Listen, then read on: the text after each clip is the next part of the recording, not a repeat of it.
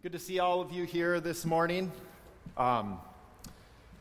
We've got a good amount of ground to cover here. So I want to get going here somewhat quickly. But one thing that we have talked about in this series thus far is how the Old Testament is our greatest tool for understanding Revelation. Thank you.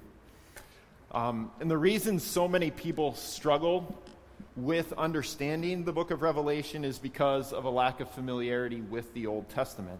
And today we get the opportunity, we're going to explicitly go to the Old Testament. It's going to be really helpful, hopefully, for us as we look at Revelation chapter 17. Another thing about Revelation 17 is so often there's all these symbolic things that we're encountering in this book, but today it's just going to straight up tell us some answers to some of these symbolic realities that we're encountering.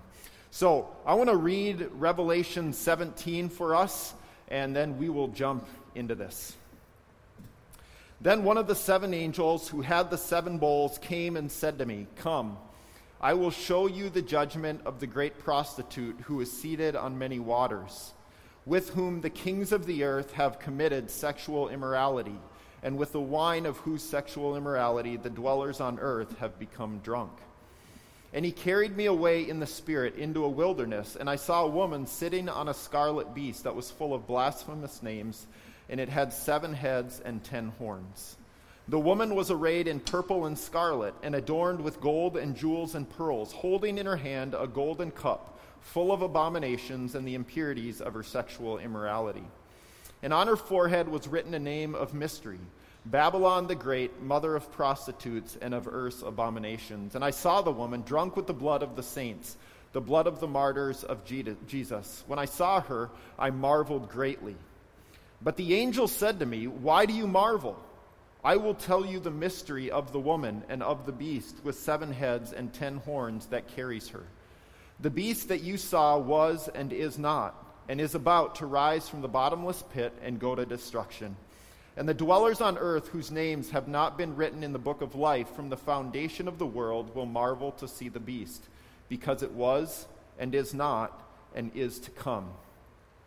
This calls for a mind with wisdom. The 7 heads are 7 mountains on which the woman is seated. They are also 7 kings, 5 of whom have fallen. One is, the other has not yet come. And when he does come, he must remain only a little while. As for the beast that was and is not, it is an 8th, but it belongs to the 7, and it goes to destruction. And the 10 horns that you saw are 10 kings, who have not yet received royal power, but they are to receive authority as kings for 1 hour, together with the beast. These are of one mind, and they hand over their power and authority to the beast. They will make war on the Lamb, and the Lamb will conquer them, for he is Lord of lords and King of kings, and those with him are called and chosen and faithful. And the angel said to me, "The waters that you saw where the prostitute is seated are peoples and multitudes and nations and languages. And the 10 horns that you saw, they and the beast will hate the prostitute. They will make her desolate and naked and devour her flesh and burn her up with fire. For God has put it into their hearts to carry out his purpose by being of one mind and handing over their royal power to the beast until the words of God are fulfilled. And the woman that you saw is the great city that has dominion over the kings of the earth." Let's pray.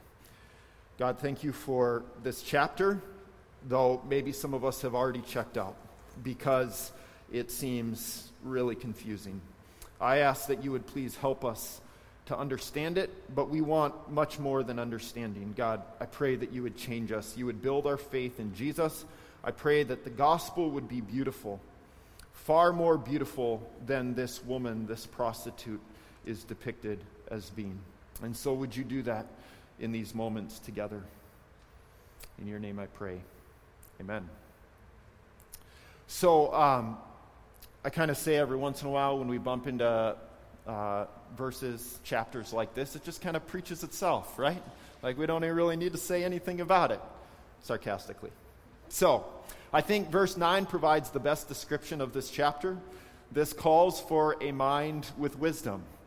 That is true. This calls for a mind with wisdom, as does much of Revelation.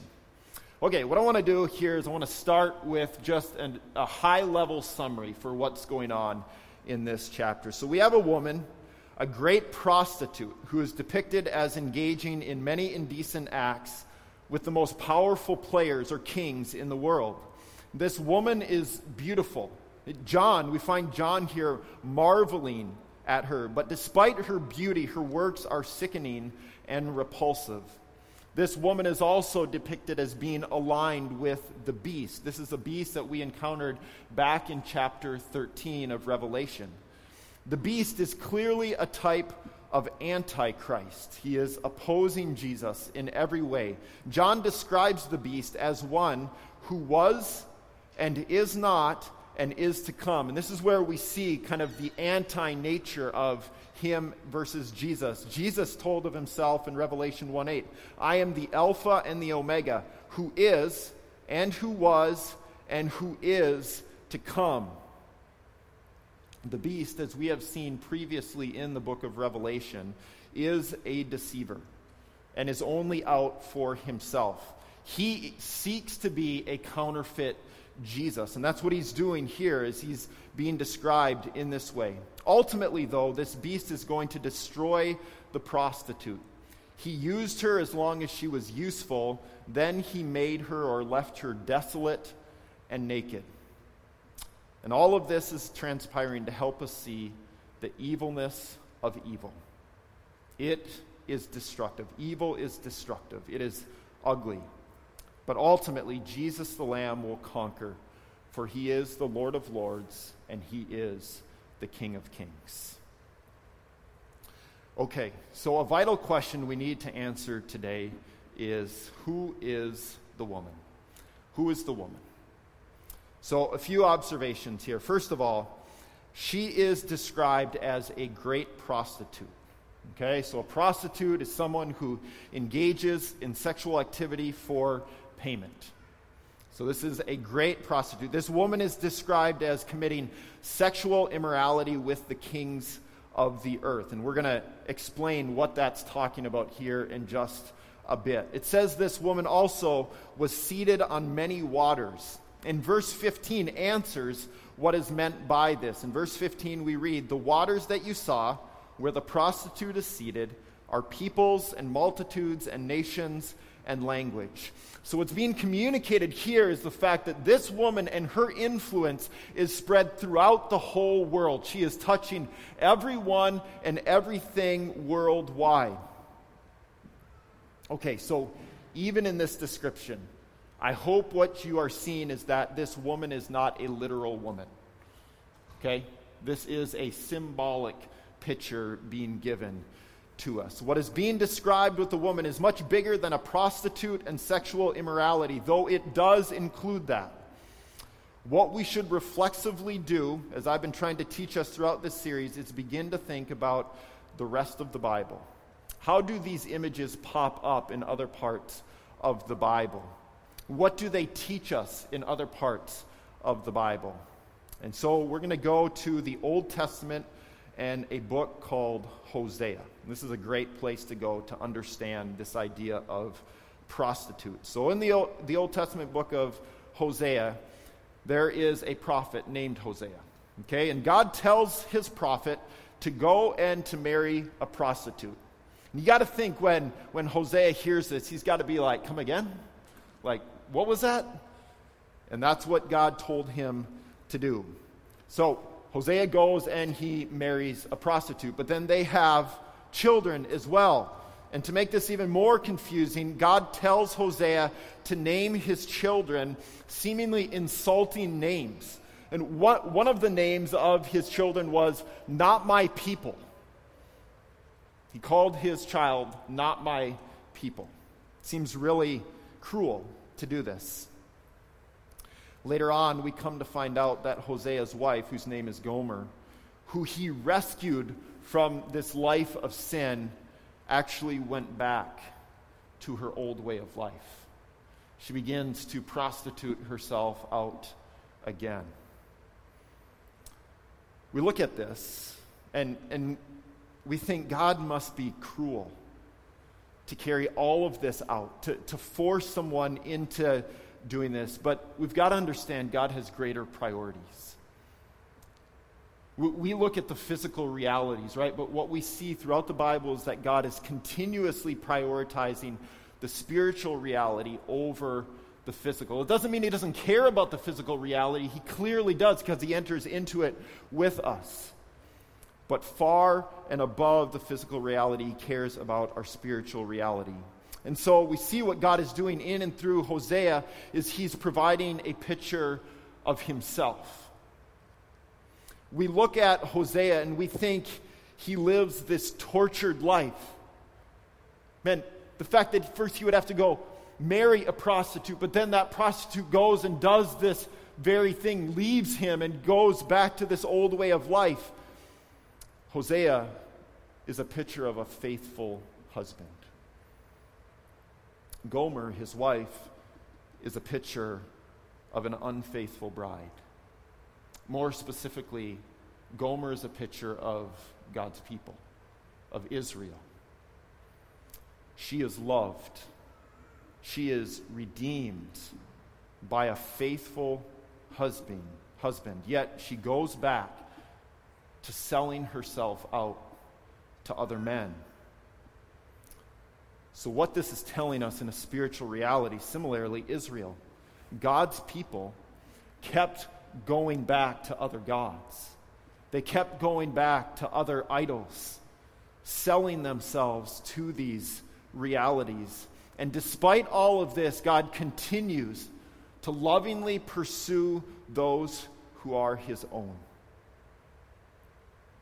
Now, the overarching depiction throughout the Bible is the dirtiness of prostitutes. They are unclean. And what becomes really clear to those reading the Bible is that we, as followers of Jesus, are not supposed to be like prostitutes. We're not supposed to chase after the things that prostitutes are engaged in. And so what church folk oftentimes do with this then is they like to point out how nasty those sinners are who engage in such ugly activities. And so what we might tend to do is distance ourselves from those prostitute-like people. We feel superior to them. But then something really shocking happens in the New Testament as Jesus comes on the scene. Jesus comes for prostitutes. Not only that, he comes to prostitutes. He dines with them. He gets close and lets them get close to him. He loves them. He even saves them. And so we've got to ask ourselves, what do we do with all of this? We're reading about this in Revelation 17. What do we do with all of this?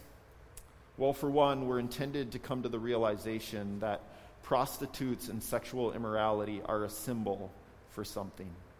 And what they're symbolizing is spiritual adultery.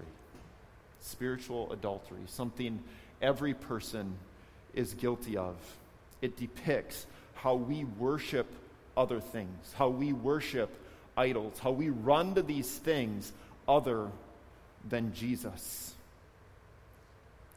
And where this gets in our face is the realization that we are the prostitute. You are the prostitute. I am the prostitute. We have committed spiritual infidelity. We have prostituted ourselves out to sin. We need to be saved, just like the prostitutes we read about in the Bible. And this is the biblical image for sin that we get over and over, that God comes to unfaithful people and he rescues them out of sin. He loves the unlovable. And still, what we do is you've done it this week, I've done it this week, we've run back to other lesser loves. We have essentially climbed back into bed with sin. We've done the very same thing as those who maybe we feel we're better than, we're superior to, or we're told at times maybe that we're better than.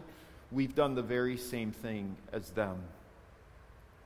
Now, if this were to happen within the context of a marriage, this would likely devastate us and or send us into a fury of rage. This woman in Revelation 17 is a picture of sin and evil and its sway in and over our lives. And so let's look at some of the descriptions we get about this woman. It says, the woman was arrayed in purple and scarlet and adorned with gold and jewels and pearls, holding in her hand a golden cup. This woman is a picture of pleasure. She's a picture of comfort, a picture of opulence. These are things we're drawn to. She's also beautiful, so much so that John found himself marveling at her. This one who's been transported into the throne room, who God is giving these visions to, he finds himself marveling at this woman. This is the repeated picture of sin that we get. It's attractive to us. It is something that we want. And yet, when we look inside that golden cup, what we find are abominations and the impurities of her sexual immorality. We find ugliness, repulsion, messiness, the evilness of evil. It says in the next verse, the woman was drunk with the blood of the saints. She was drunk with the blood of the martyrs of Jesus. She hated followers of Jesus. And so we get this picture here. Sin looks good, but it's going to disgust us. Sin looks good, but it ultimately will disgust us. We all tend to downplay our personal sin, our draw towards it. This graphic depiction of sin is given to shake us into a realization of the horror of our sin. Your sin, however big or small you might think it is, all of your sin, all of my sin is like us climbing into bed with Satan. It's part of the picture that we're getting here. And part of the intent here is that we would get to the point where we are repulsed by our sin, where we would hate our sin, those things that entice us and attract us. God's desire is that they would repulse us. Where are you at this morning with this? What are those things that are drawing you in, that look really good to you, that you keep buying into the lie that this thing will ultimately give you what you're looking for, but it can't? God's really kind in giving us these pictures. He warns us. He wants us to understand that many of those things that draw the attention of our eye will ultimately disgust us.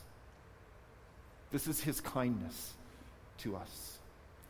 So the woman is a picture of sin, a picture of spiritual adultery, a spiritual infidelity. She is a picture of both enticement as well as disappointment. She displays the reality of how humanity marvels at many things, what we would call idols, that only result in disappointment and ultimately our destruction.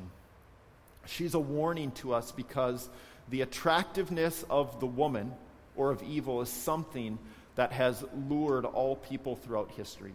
And even today, throughout this upcoming week, you are going to be lured towards sin.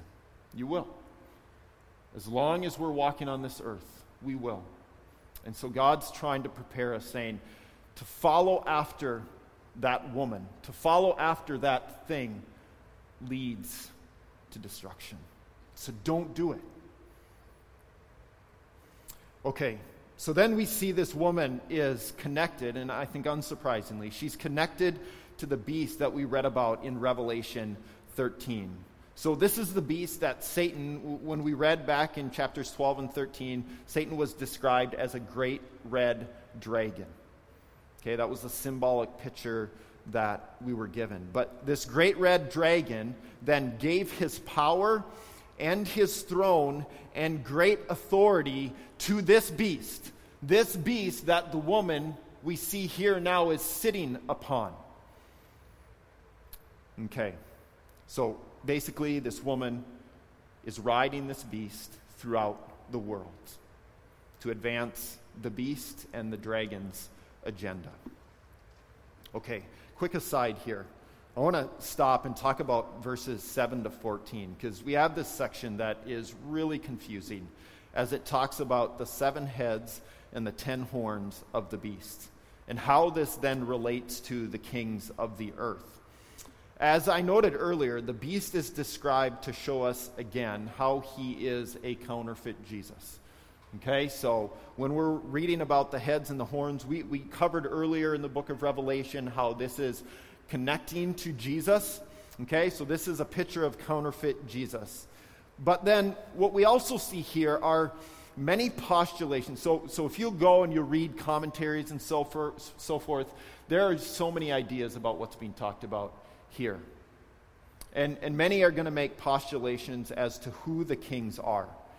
Okay, some are going to point out specific kings throughout history. So say, this one's talking about the kings in the Roman Empire, and then we're going to move on in history and talk about these other kings and so forth. And they're trying to connect to these specific kings. Others are going to point to kind of kings of anti-Christian influence in culture. So maybe like a king of arts, or a king of government, a king of education, king of leisure, and so on and so forth. I don't find a lot of value in trying to connect specific kings here, because I think the picture that's being constructed for us is much more of an ultimate picture. And so the best way to look at this is in an ultimate sense. So there are powers. There are powers, past, present, and future, in every facet of society that oppose Jesus. And what we're reading about here in Revelation, in the chapters surrounding Revelation 17, is how we're building toward this climactic end when these forces will come together and they are going to make war on the Lamb. But even the fact that they're coming together, that they're uniting, it says in verse 13 that they are of one mind. This is remarkable because the whole agenda of Satan is it's ultimately going to destroy itself, right? So, but somehow, some way, by God's design, they're coming together. They're uniting to make war against the Lamb. And we know from throughout Revelation, the Lamb is a reference to Jesus. But what we see here is this war against the Lamb will fail. And the Lamb will conquer them. And so we can understand when we look out at the reality of our world, this world is broken. This world is harsh.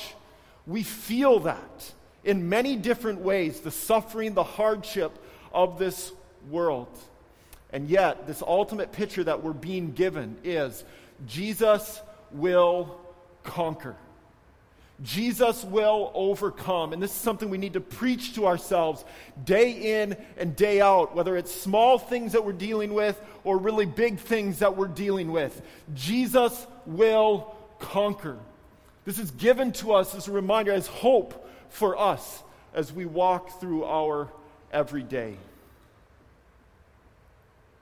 Okay, so I want to switch gears here a bit and focus in on a picture that's given to us in verse 16.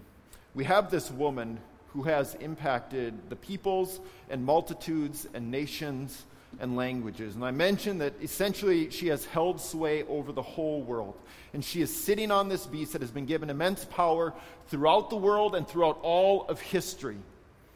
But we come to verse 16 and we see a revealing picture of the kingdom of evil. It says, the 10 horns. So essentially, this is talking about the kings of the earth, the powerful on the earth. Okay? They and the beast will hate the prostitute. They will make her desolate and naked and devour her flesh and burn her up with fire. You hear that? What's being described here is pure hatred, complete disregard for life.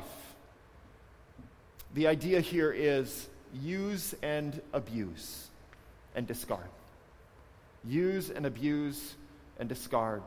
The kings, those in power, got what they wanted from the woman, and then they discarded her. This is who Satan is. This is his M.O. I'm going to give you something that you think you want. I'm going to let you enjoy it, and I'm going to kill you.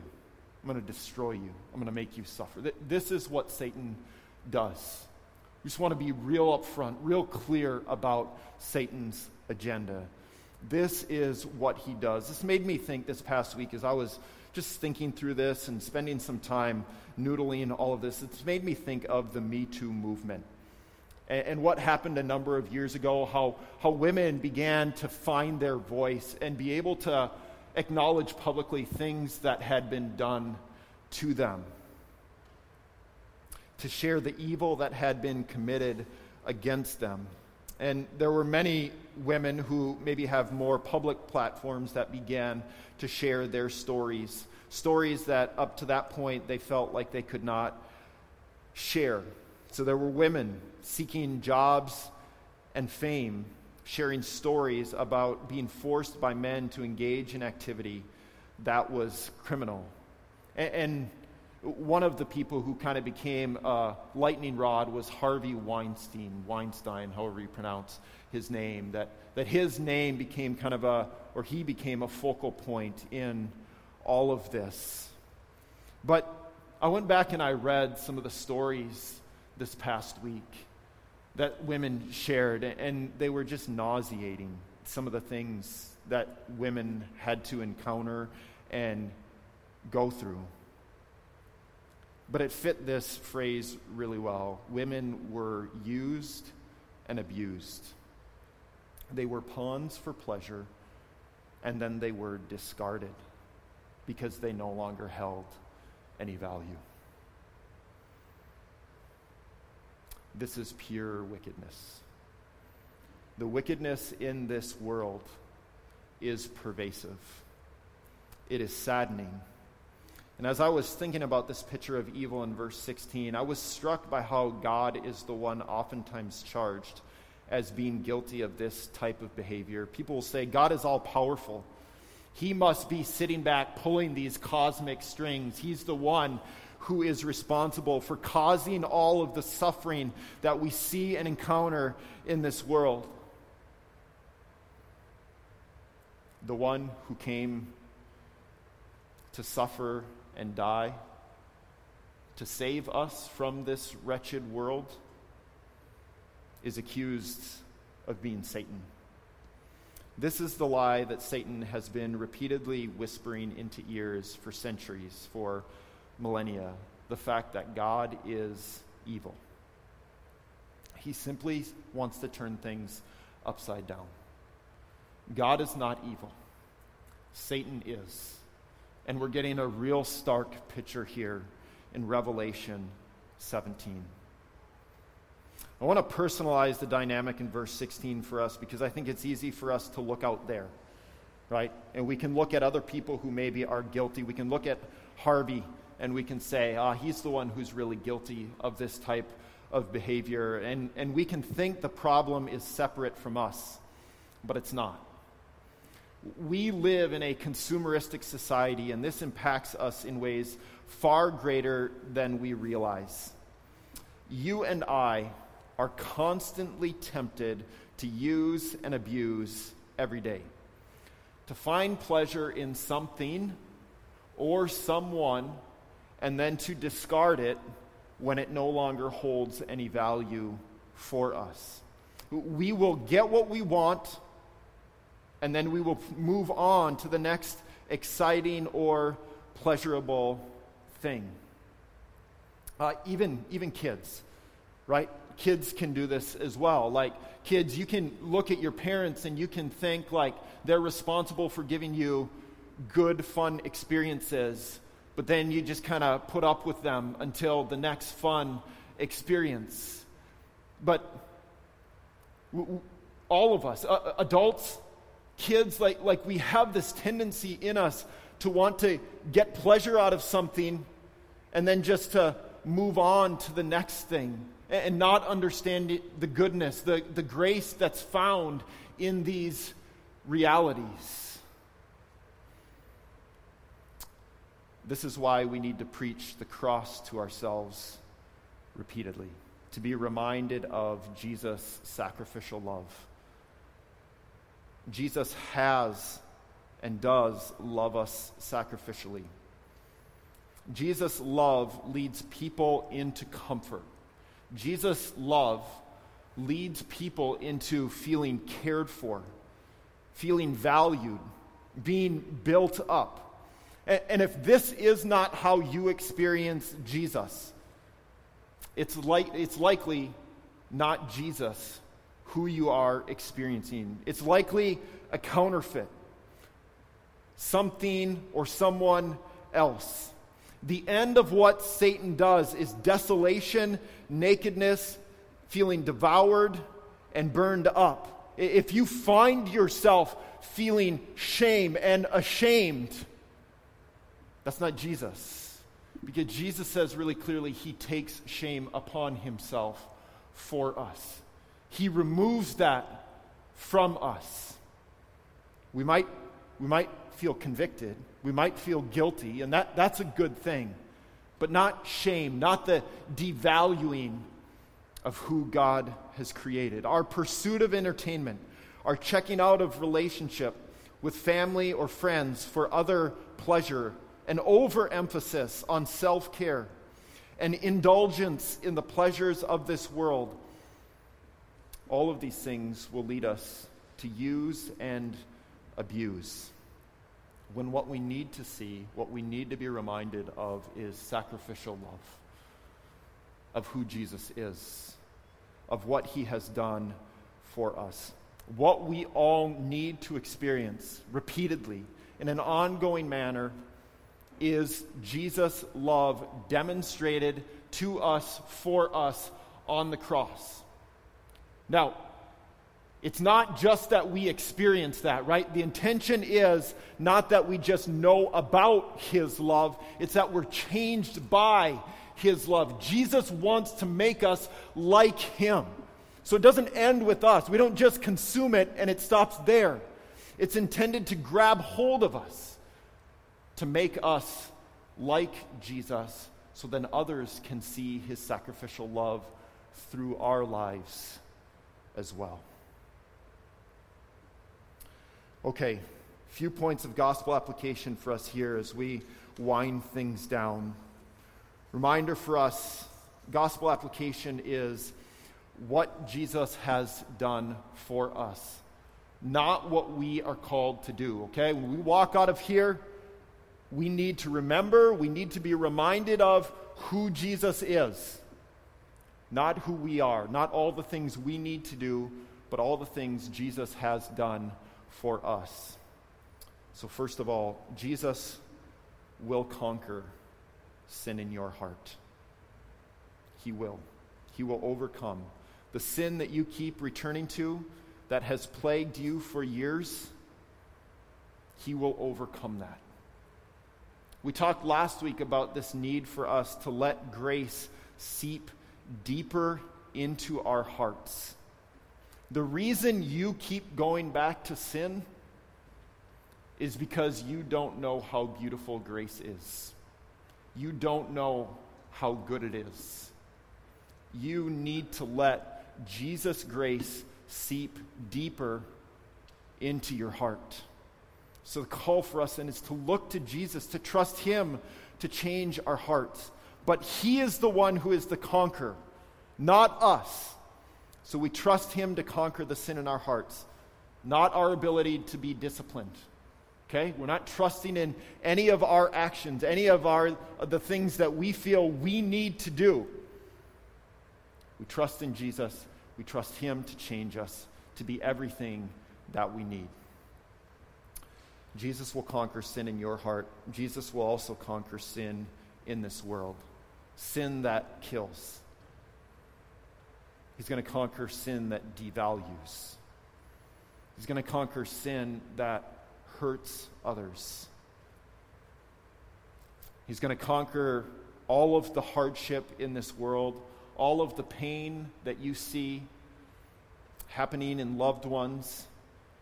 Jesus will conquer. Revelation 17 is teaching us this explicitly. There's not a more sure promise in this world. This is why we read verses like John 16:33. Jesus says, I have said these things to you that in me you may have peace. In the world you will have tribulation, you will have trouble. Notice, Jesus is telling his followers that they will have trouble. And the reason that he's telling them that is so that they would have peace. Seems upside down, doesn't it? But he's telling them that they will have trouble because he's also telling them that in the midst of those troubles, they can take heart because he has overcome the world. He disarmed Satan on the cross, and he will come back and he will ultimately destroy Satan forever. Jesus will conquer sin in our hearts and sin in this world. And lastly, Jesus is faithful, and he loves spiritual prostitutes like us.